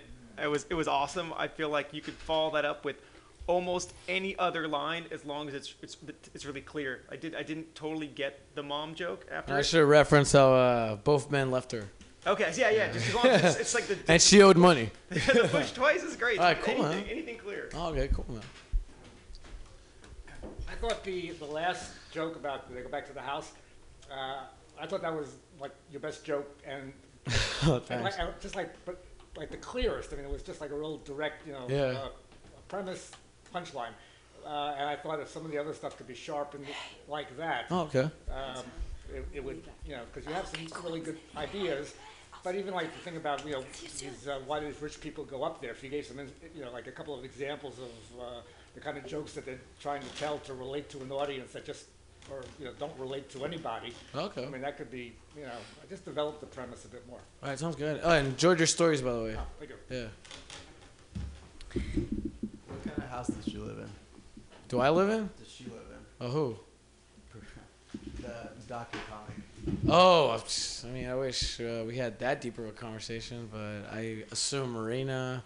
I assume a blue-eyed boyfriend. I assume. So give her a 4-bedroom house. Oh, really? Yeah, that's what the line was missing. Because other people have got a house, but she's got a doctor house. Okay, cool, man. And I'm pretty sure she also does have a fiance, but I think I know who you're talking about. So, yeah, she's definitely way better off than you will ever be. Yeah, cool, man. Thanks for that grim note. All right, I thought we were criticizing the jokes, not my life, damn it. Let's put your hands together for Maurizio. Ah, thank you. I heard the wind strumming. All right, everybody, moving right along. You're listening to the Joke Workshop here on MutinyRadio.fm. Our next comedian, a super funny guy. Clap it up and pay attention. It's David Roth. Greedy and demanding something more. It's easy to spill. What's up, guys? when you're no longer I think I'm the guy that Mauricio hates. This is my father gave me this watch. I'm not gonna feel bad about it. But yeah, like my I don't know if I really have the DNA for comedy. I was back home for Thanksgiving, and I'm just like reminded of my dad's sense of humor. Like we were in the car, and Shakira's "Hips Don't Lie" song came on. Like I'm on tonight and my hips don't lie. And my dad was like, "Her hips don't lie. How do they know? Do they take a polygraph test or something? Huh?"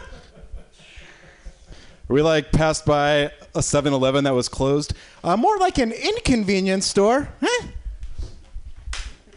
Yeah, it's bad. He's like, so a dyslexic person walks into a bra. Huh? I'm just like, oh my God. Like my entire childhood, like now that I know this like comic terminology, like I think it was just at the dinner table like bombing to one another constantly.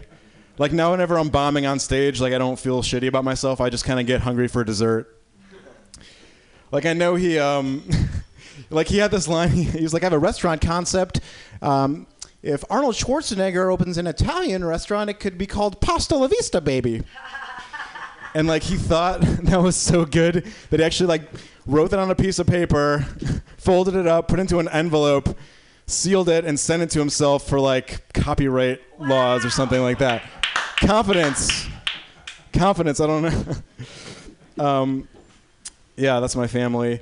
Yeah, I don't know how. I don't know what it is about this face. I've been going to like a lot of bachelor parties lately, and I think I just must look like a stripper therapist. That's just like what this face looks like. Like this dude probably like goes into the club and he's got like his thumb up a stripper's asshole. Like I'm 3 feet over. She's showing me like scars of her C-section and shit, telling me her problems. I remember I was at this bachelor party and one of my buddies is in the Marines. He was like, dude, you got to get a lap dance from Amber, man. I'm telling you, Amber, lap dance, that girl is crazy, man. I'm like, okay, Jesus, dude, I'll get a lap dance from Amber. Like, all right, whatever.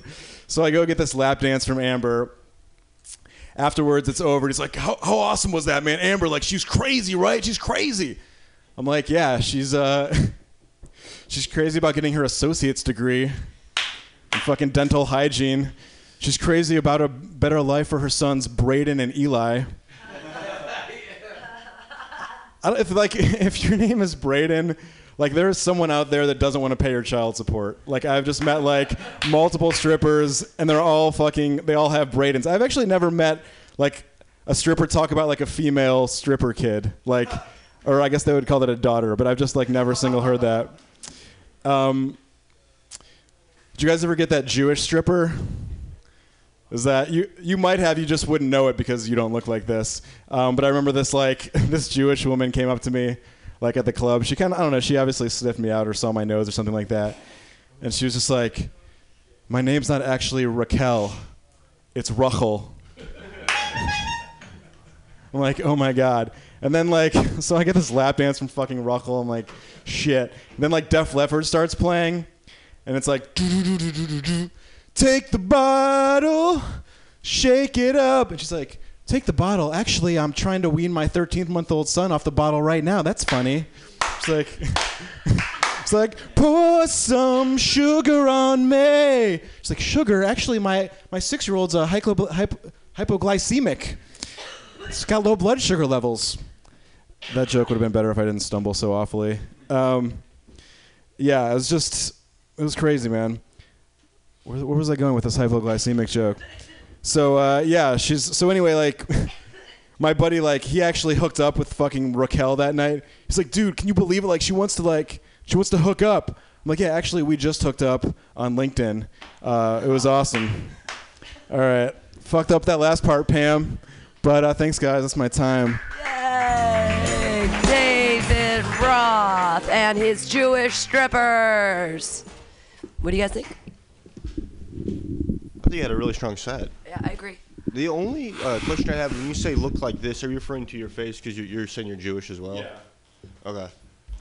You didn't, with the name like David Roth, I you looked didn't at the think... nose, I looked at the nose and I was like, maybe he means he's Jewish too. Should I just like give the profile? Well, I was like, yeah, be more like specific, like nose or something, like so people like, because I'm back there, I don't have my glasses on.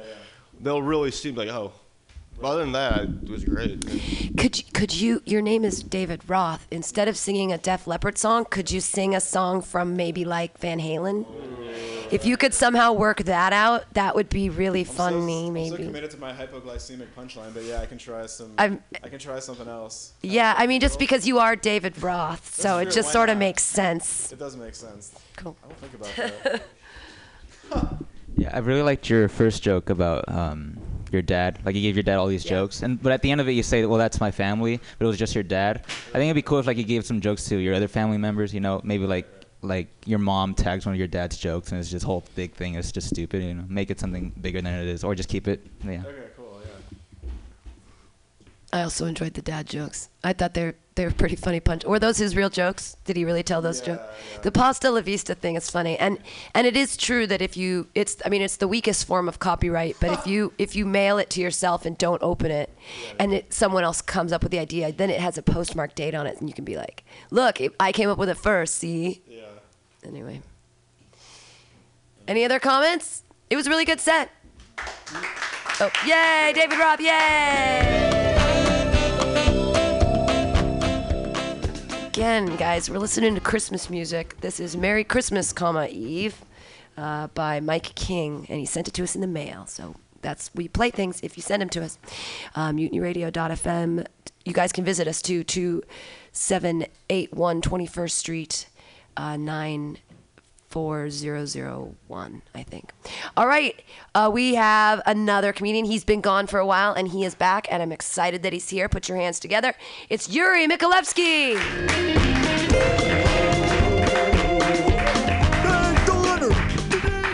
Damn, I haven't been gone. What are you talking about? You haven't been here in a while. That's not true. You haven't been here for a while. Oh, okay. Making me feel bad. An absentee comic the second I get on stage. Is Joey gone? Where's Joey? Oh, god damn it. I was gonna admit to him that I've masturbated to him before.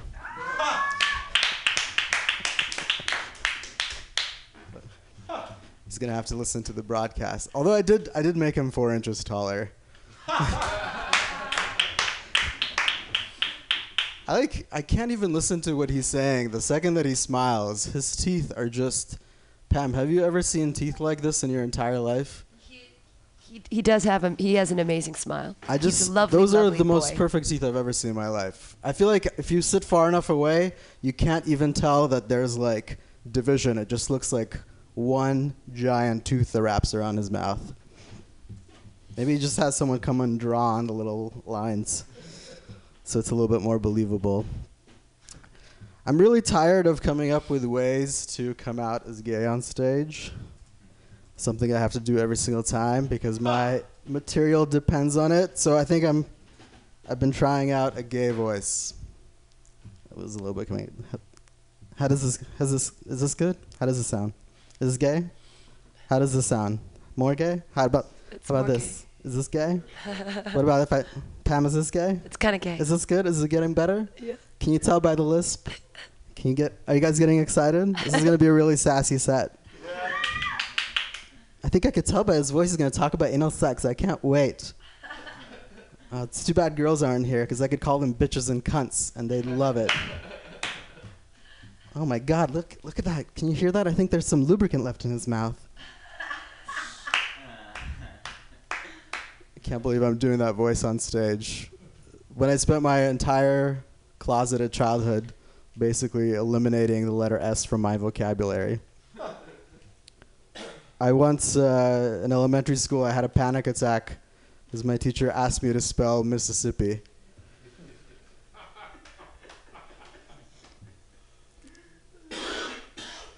M-I...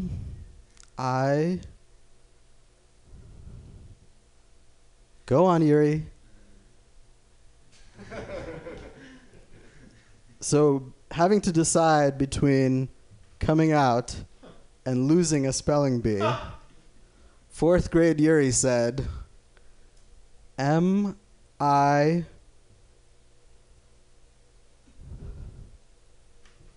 P-P-I...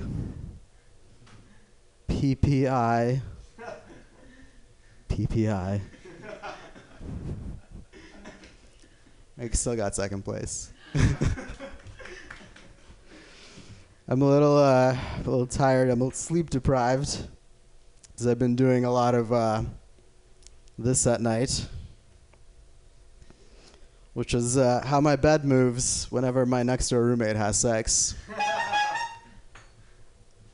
Like now, I am physically involved with her sexual experience. How is that not like the teensiest form of rape? And then you get all the sound effects. You get because you know how girls do it. They do the, yeah, yeah, yeah, yeah. It's like taking the easiest questionnaire.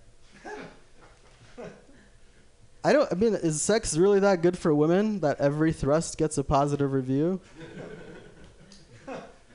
It's gotten to the point, like, at least I could put earplugs in, but I can't stop the fucking bed from shaking. Like, I can tell who she's sleeping with based on the rhythm of the bed motion. And it's terrible because I'll wake up in the middle of the night, terrified, thinking it's an earthquake, only to realize that the bike messenger is about to finish. I know that I always know when they're about to finish because that's when the shaking gets the most violent. And also I'll always hear, I'm gonna come. Why? Like, how many of you guys do this when you're in bed? Be honest, just be honest. You don't have to announce every orgasm. It's not a fucking unexpected guest. Like, all right, just lost my place. I'm sorry. That's right. Also, we know exactly what it looks like when you're about to come. We know the telltale signs.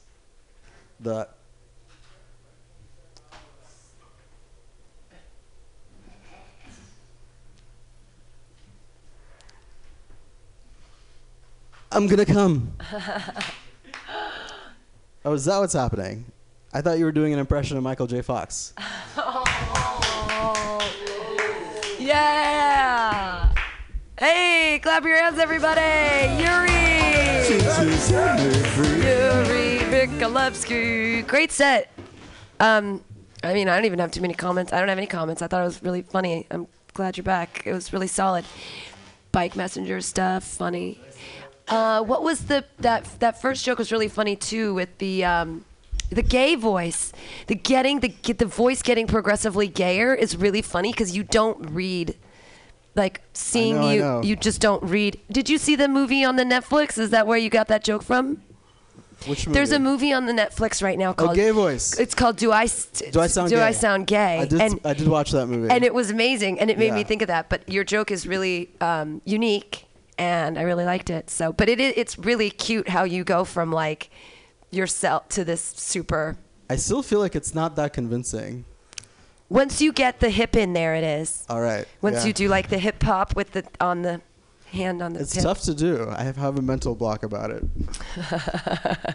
Comments, Ken? Anybody? I thought it was a great set. I don't really have any comments. Yeah, great set. As far as why did a man announce that he's going to come, it's just like you can just be, well, I usually tell him, I'll say it just because, like, well, if you're not going to come now, you're like, this is your last chance to get even close to an orgasm because I'm going to be done after this. Oh, you're warning her. Yeah, so maybe you can run that into, like, bashing on, like, straight dudes who come too quick. That's Not that I know any. But I mean, the gay dudes do the same thing. Okay, yeah. Yeah. Gay guys come? What? Okay. I wouldn't know, bro. I'm into chicks. Sorry. But yeah, maybe throw that in there, and otherwise, yeah, good shit. I got nothing else to really. Yeah. Thank you. Yeah, I guess the gay voice thing I had trouble believing it, or I think I want something maybe more on the spectrum of, because I know you have a joke about like it's hard for people to know you're gay when your favorite color is gray. Is that going to be part of this series? I can't do it when I'm not wearing gray. Right. Because maybe there's something about the spectrum of like if you look one way, your gay voice needs to be like this, but if you look but apparently I look really straight, so I need my gay voice to be that. But it is tough when you just hear that like stereotypical male voice, and you kind of like, I think it just makes us, I don't know, like it's almost like you're doing the thing that you probably hate hearing, and there's some sort of tension about that. That's supposed to be what it is. I think I kind of need more of because that's usually the type of thing you would comment on, and so I kind of wanted maybe like a meta review of If that. it was a longer set, I would have told you, I wish we would stop making this voice. That's what you would have gotten out of me. All right, everybody put your hands together. It's Yuri Mikulewski. As our eucalyptus way. You have the most fun name to say, absolutely bar none. You say it really well. Thank you. I've been practicing for years. Our next comedian, another funny guy. And you guys, we're going to, if we want to fit in, is Adam Perlstein still here? Did he leave? Because if he left, then we're not too worried. But if he didn't leave, we're going to have to cut. We have to cut critique just to get you guys all in because you have been waiting here, and that's super rad. So Adam's gone. Adam's long gone. That makes it easier, and that means we can still do critique. Here we go, everybody. Put your hands together. It's Ken Suzuki. I've been a little busy and I haven't named them all. Thank you. I'm gonna go on a little rant. Who here doesn't know any Asians? Nobody? Perfect. No, I've been thinking a lot about race a lot lately. He's been arguing with another stand-up comic friend of mine. I have a friend who's an Asian. And he's really sensitive, man. He's crying. He's like, Asians are the only people that you can make fun of and take a shit. No one cares. They're like the universally hated and made fun of race. And listen, like, dude, even if I did believe this were true, even if there was one race out there that everybody was like, oh yeah, that's the one. That's the one we can take the giant crap on, the chosen race, if you will. That's pretty fucking hilarious when you look at it. I mean, that means, dude, you're the part of the sacrificial race. You die so that all the rest of us can live, laugh, love, you know? You know who else was the sacrificial person? Jesus. You're like the Jesus of the stand-up comedy scene. You are part of the Jews of the stand-up comedy world, the chosen people of the stand-up comedy world. You can either live your life like Ron Jeremy, happy-go-lucky, slinging that dick, or Woody Allen, pissed off and neurotic, and hates me. Oh, come on, man. Don't put it on it's on you. Don't put it on the fucking Gentiles if when they see you, they don't see Bruce Lee, they see Bobby Lee. That's all I'm saying. And don't get me wrong. My last name's Suzuki. I get it. Look at these eyes, man. I get it. I didn't learn that Asians were considered a separate race till I was 16 because I lived with my parents, really integrated. My mother isn't Asian at all, you know? So that just messed up my whole sense of identity. I get it. You're fucked up, man. You're looking down at yourself. You're judging. You're taking a tape measure out when you're in the mirror. Like, am I big enough? You know? We all get it, but it's not a big deal because there's only 3 colors that really matter in this world. At the end of the day, there's green, red, and white. Green for the money, which is really where the power is. Red, because that's what we all believe and we need to live. All of us, yeah. Hey, pissed off Asian guy, go. White people bleed too. Cut them. You'll find out they bleed too. Okay, Jesus Christ. And white, because that's the color we all come. It's the common denominator, no matter what. That's what unifies the races. And you'd figure, it's really ironic though, because you'd figure a person, if there was anybody that wouldn't have a problem with race or interracial harmony, it would be the Asians. I mean, just look at their symbolism. They created the yin-yang sign. All that is interracial 69. I don't know, just sling. The moral of the story is just sling dick. Just sling dick. All your problems work themselves out in the end. And if you really do feel that emasculated because you're raised, you're having trouble getting laid or whatever, this is what you got to do. You got to look when you're at a bar and you see 2 nice women, and you just got to walk up to them like this, right? And then you're sexy about it. You're like, oh, I'm sorry. I just got to step around my balls. They're so big. Go with this big dick. They call it the elephant trunk because it's prehensile. A little grabby. You'll never miss that shit. Anyway, just sling dick, guys. Thank you very much. Ken Suzuki, slinging dick, and trying to make fun of Leo Zinger. That was good. Oh. There's like 3 Asian comics. Like, we don't know who it is. No, he knows I'm making fun of him because we've been arguing about it back and forth. Oh, okay. Well, it's okay. I mean, it's always hard to make. I mean, I find that amusing only because I know what a baby Leo Zinger is about it, and he's like, oh, it's because I'm Asian. I'm like, no, it's because you're creepy. It has nothing to do with you being Asian. It's because you walk around with warm hot dogs in your backpack all the time and you try to give them out to girls. That's weird. It doesn't matter that you're Asian, bro. But do you have any comments, Steve? Yeah, I was going to say something. Yeah, jump in there. I liked the setup. I liked everything that you were talking about. I would have liked to see, because it seems like throughout the bit or the chunk, you're kind of going in between 2 things. You're kind of agitated, but then you're kind of using ridiculous things and analogies to kind of point out, your point of view on it. Mm-hmm. So maybe a little bit more like a little character introduction, maybe stressing the voice a little bit, or and when you talk about you were making some references to like Jesus and stuff like that. I think if you're going to go that route, then it might be in your best interest to really like bring out that old school like it's for Jesus, get real Southern kind of, with it. But no, I liked it. I think it was good. It sounds like you're still trying to kind of figure it out, so you're more of like thinking about what comes next. Yeah. I've never ranted. I've always tried to do like one-liners, and today I'm like, rah. And rants can be really frustrating as you, because the key to a good rant is to make it flow, to make it passionate, and to make it sharp, so it's just boom, boom, boom, boom, boom. And it's really hard when you first start doing those or working on them because you're still trying to remember what comes next. But I think it's definitely worth, showing interest in, maybe even doing some of the old rehearse in the mirror to really get your points down so you can fire it off like really fast. But it was good. Definitely worth investing in. Thank you. Yay! Ken Suzuki, we're going to move on fast because we want to fit everybody in. Everybody put your hands together. It's Chrisville! Yay!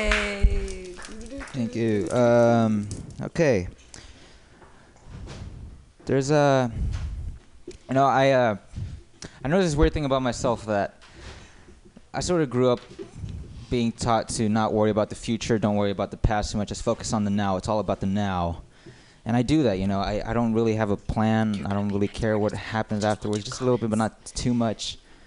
But what's weird is that I don't care about my future, but I'm like, if Marvel doesn't come out with a plan for their movies, I would have gotten like really pissed, you know. Like I'm more concerned about the future of our products than myself. Like if the next iPhone sucks, I'll be really disappointed. But if my next job sucks, whatever. We'll just go with it, man. Who cares, right? Like, I don't know. I think that's okay. Because to be concerned about the products, because our products are going to be our future. They're going to run everything. It's just going to be robots. If the movies are right, and I hope they are, it'll just be robots. We'll have iDroids. That'd be cool. I think I'm mixing brands, but iDroids.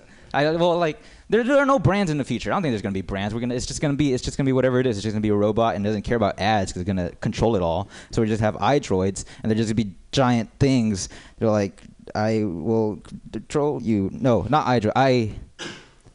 I2D2s. I want that to be the thing. I2D2s, just rolling around like, I rule you all. Would you like a massage, sir? Like, that's going to be our future. That's how they're going to rule it. We're ruled by waiters.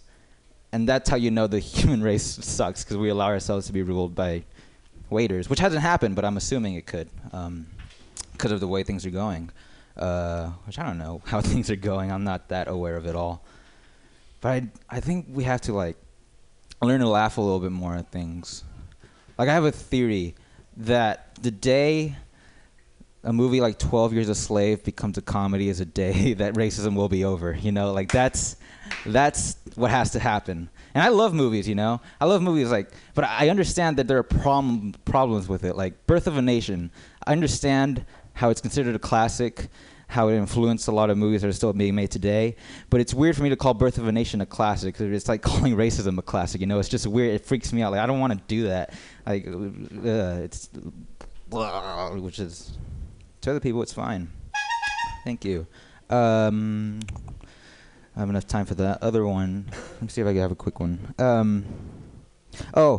This is just like the premise to a joke that I haven't figured out, but like I'm not freaked out by horror movies anymore or anything like that. Like ever since I was 10, nothing scared me, nothing fazed me, because when I was 10, I was circumcised, and I remember the first time I saw like my new dick, I was like, it was all scratched. I was like, what the fuck is this? This is so weird. And I don't know. That might be a joke one day, but it's just too. I don't like to think about it either. So why would anybody else want to talk about it with me? So thank you guys for your time. Thank you. Chrisville, we don't have time for comments, so we can get Tommy McGuire in. I apologize. All right, last comic of the night. Everybody clap your hands wildly. Tommy McGuire. Smooth sounds of Christmas tunes and Tommy McGuire. Oh, yeah. I like it. It's going to be a mellow set, too. Good. How you guys doing? Yay! Literally. You four guys. Anybody else traveling home for the holidays? Yeah, right. Looking forward to it? That's weird. No, I'm looking forward to it too, man. But it comes with its own side of stress. I'm literally looking forward to like hugging my mom. You know what I mean? I only get to do it like once a year. But I'm also gonna have to eat her shitty food, listen to her fucking stories about my shitty family. Oh, what's that? Aunt Tammy's going back into the ghost hunting business, huh? Cool. She's one of those, I'm 1/18th Cherokee Blackfoot. She fucking can't spell either word, but apparently she can talk to ghosts. It's not a joke. These are things she's told me. Oh, what's that? Uncle Mike found a new bridge to live under? Yeah, yep. And you're still sending him money, huh? Cool. Yeah. Awesome. Good decision, Mom. I am looking forward to seeing my Uncle Jackie, though. He's retarded, so at least he has an excuse, unlike all of his brothers and sisters. It's like when you get to a party, you don't know anybody, you see a dog, you're like, all right, cool. It's going to be all right. Same with my Uncle Jackie. Just kick it with him, you know, agree that the mashed potatoes are a little too mashed, stuff like that. It's cool. I love my Uncle Jackie. Uncle Mike, he can go fuck himself. 8 kids. 1 man, 8 kids. 5 teeth. Didn't mean to make that a joke, but that's fucking exactly what's going on. Piece of shit. Killed 2 people. Yeah. Only did 3 years because he's white. But The other things I'm not looking forward to, well, I'm looking forward to like going out with my friends, going and drinking at the old same bars and all that stuff, running into the same people, and wondering if I've ever had sex with my friend's new fiance. And if that's the case, if that's not the case, sorry girl, you missed the boat. If that is the case, sorry girl, I'm bad at sex. Yeah. Don't think I have any more for you guys. Nope, that's it. All right, thanks guys. That's not it, Tommy McGuire. Tell them about your show that's upcoming on the 16th or 15th. All right, fans of comedy, you guys out there listening, if you're not at the Parkside on 17th in Wisconsin on the December the 15th at 8 p.m., you're blowing it. It's Tuesday night, starts at 8, should be over by 10:30. You can get back to you get plenty of sleep for your shitty job in the morning. But I have put together a great show, a great cheap show. We got cheap beers, cheap food, and great comics. Headlining is Kasim fucking Bentley. Sweet. Featuring Natasha Muse, Roman Leo, Jesse Hett, a gentleman who performed earlier, Paul fucking Sanford, and is also going to be hosted by the notorious Mean Dave. It's going to be a great night. $5 holler. Come see what it's about. Come see me. I'll be doing a set, hopefully, unfortunately, whatever. I'm really selling this one, huh? I'm great at this. But please come through. It'd be great to see you guys. All right, Tommy McGuire, I'm out. All right, go see Tom McGuire's show at the Parkside. Thank you guys so much for being here tonight on the Joke Workshop. It's every Monday from 6 to 8 p.m. We are followed by FTW, Forever Two Wheels, so listen to them as well. And we'll see you guys soon. Listen to the AltaCast on Wednesdays from noon to 2. Happy Hour open mic on Fridays from 6 to 8. And Pamtastic's Comedy Clubhouse every Friday from 8 to 10. It's only $5, and there's always a great lineup. All right, have a good week, everybody. You tell me what food relieves insomnia, anxiety, stress, chronic brain, depression, nausea, and can induce euphoria and stimulate appetite? I'm gonna guess waffles. Yo, that is incorrect. Actually, Alex, the food I'm talking about are cannabis-based medicinal extracts. Cannabis-based medicinal extracts? That sounds like you're smoking drugs, Ed. No, baby. There are smokeless, safe, and less expensive alternatives to smoking. But can I use it to sleep? Yes, baby! Good, because I'm so excited by this that I may never sleep again! And it sounds like you, Alex, may want to check out the number 4AltaCalifornia.com. That's 4AltaCalifornia.com for a non-addictive, pharmaceutical-free alternative to smoking medical marijuana. Check them out today at number 4AltaCalifornia.com.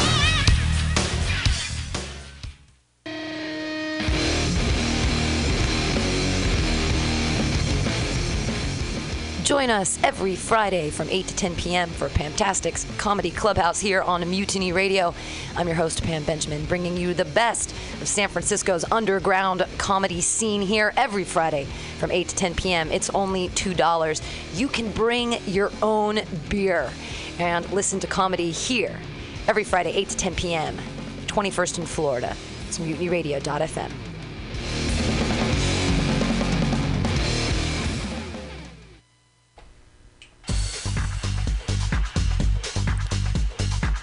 The House of Pride radio show, LGBT radio for everyone. Funky interviews, funky beats, talking drag queens, and much, much more. It's LGBT radio for everyone. Listen live every Wednesday, 6 to 8 p.m. House of Pride Radio, LGBT radio for everyone. Celebrating the considerable contributions of the LGBT community in San Francisco and beyond. Every Wednesday, 6 to 8 p.m. Listen here for hot new local beats by LGBT artists and listen to live interviews. Tune in, turn on every Wednesday, 6 to 8 p.m. House of Pride Radio with drag queen personalities Tweeka Turner and Pearl Tees.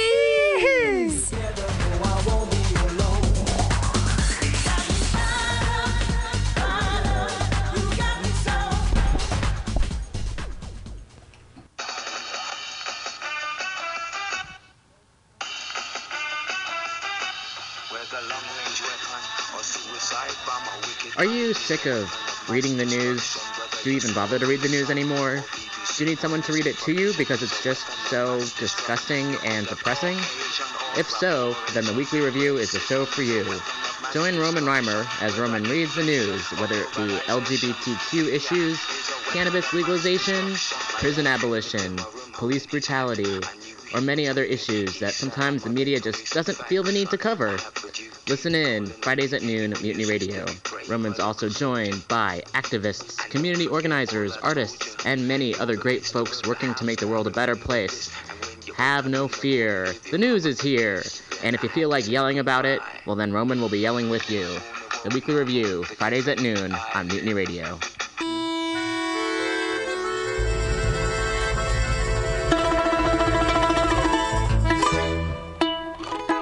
Hello, comrades. This is your comrade, Zach Wiseman, host of government-sponsored program Communist Folding Chairs, mandated by the Kremlin to occur every Monday 2 to 4 p.m., broadcast by our comrades at MutinyRadio.fm. Sit, relax, listen to my comrades in stand-up comedy march honorably through their cold balance sets, and other comrades make fun of them.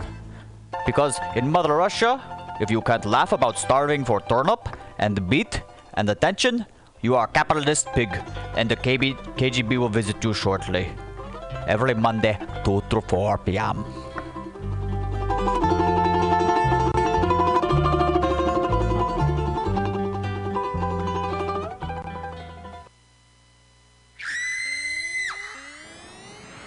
¡Miren, miren!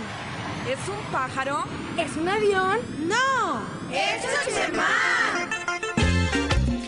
Looking to invest in the future of your community? MutinyRadio.fm and the Boys and Girls Club Mission Clubhouse needs your help.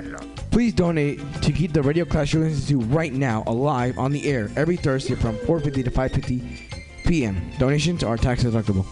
Donate online at www.mutinyradio.fm or just stop by the station at 21st Street and Florida. That's 2781 21st Street, and throw some cash in the big glass jar. Stop by to experience live audience-friendly shows every day of the week, and know that you're supporting the future of the mission by keeping free speech alive for all ages. This PSA is brought to you by your friends and community partners at MutinyRadio.fm.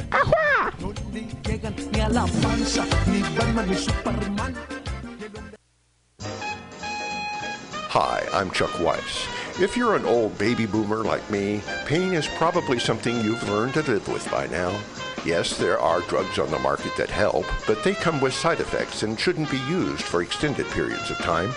But fortunately, there is an effective natural... Tell you about Outbreak California. They're a manufacturer of fine antibiotics.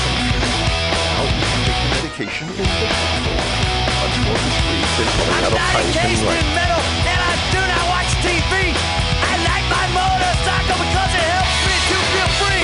The highways and byways are overrun with accurate gangster clones and soccer moms in SUVs who are talking on the phone.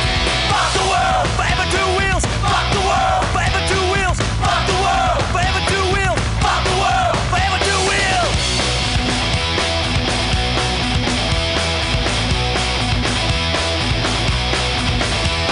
To all the crazy drivers whipping in and out of lanes, start using your turn signals or suck my lock and chain. Your car's all over the road, you got alcohol on your breath. It gets me homicidal because for me it's life and death. Fuck the world, forever two wheels. Fuck the world, forever two wheels. Fuck the world, forever two wheels. Fuck the world, forever two wheels.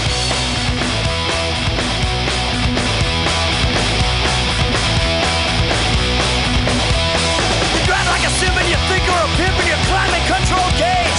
I've got hostile envy and it sets me in a rage. You better hope I don't survive if you get me in a crash.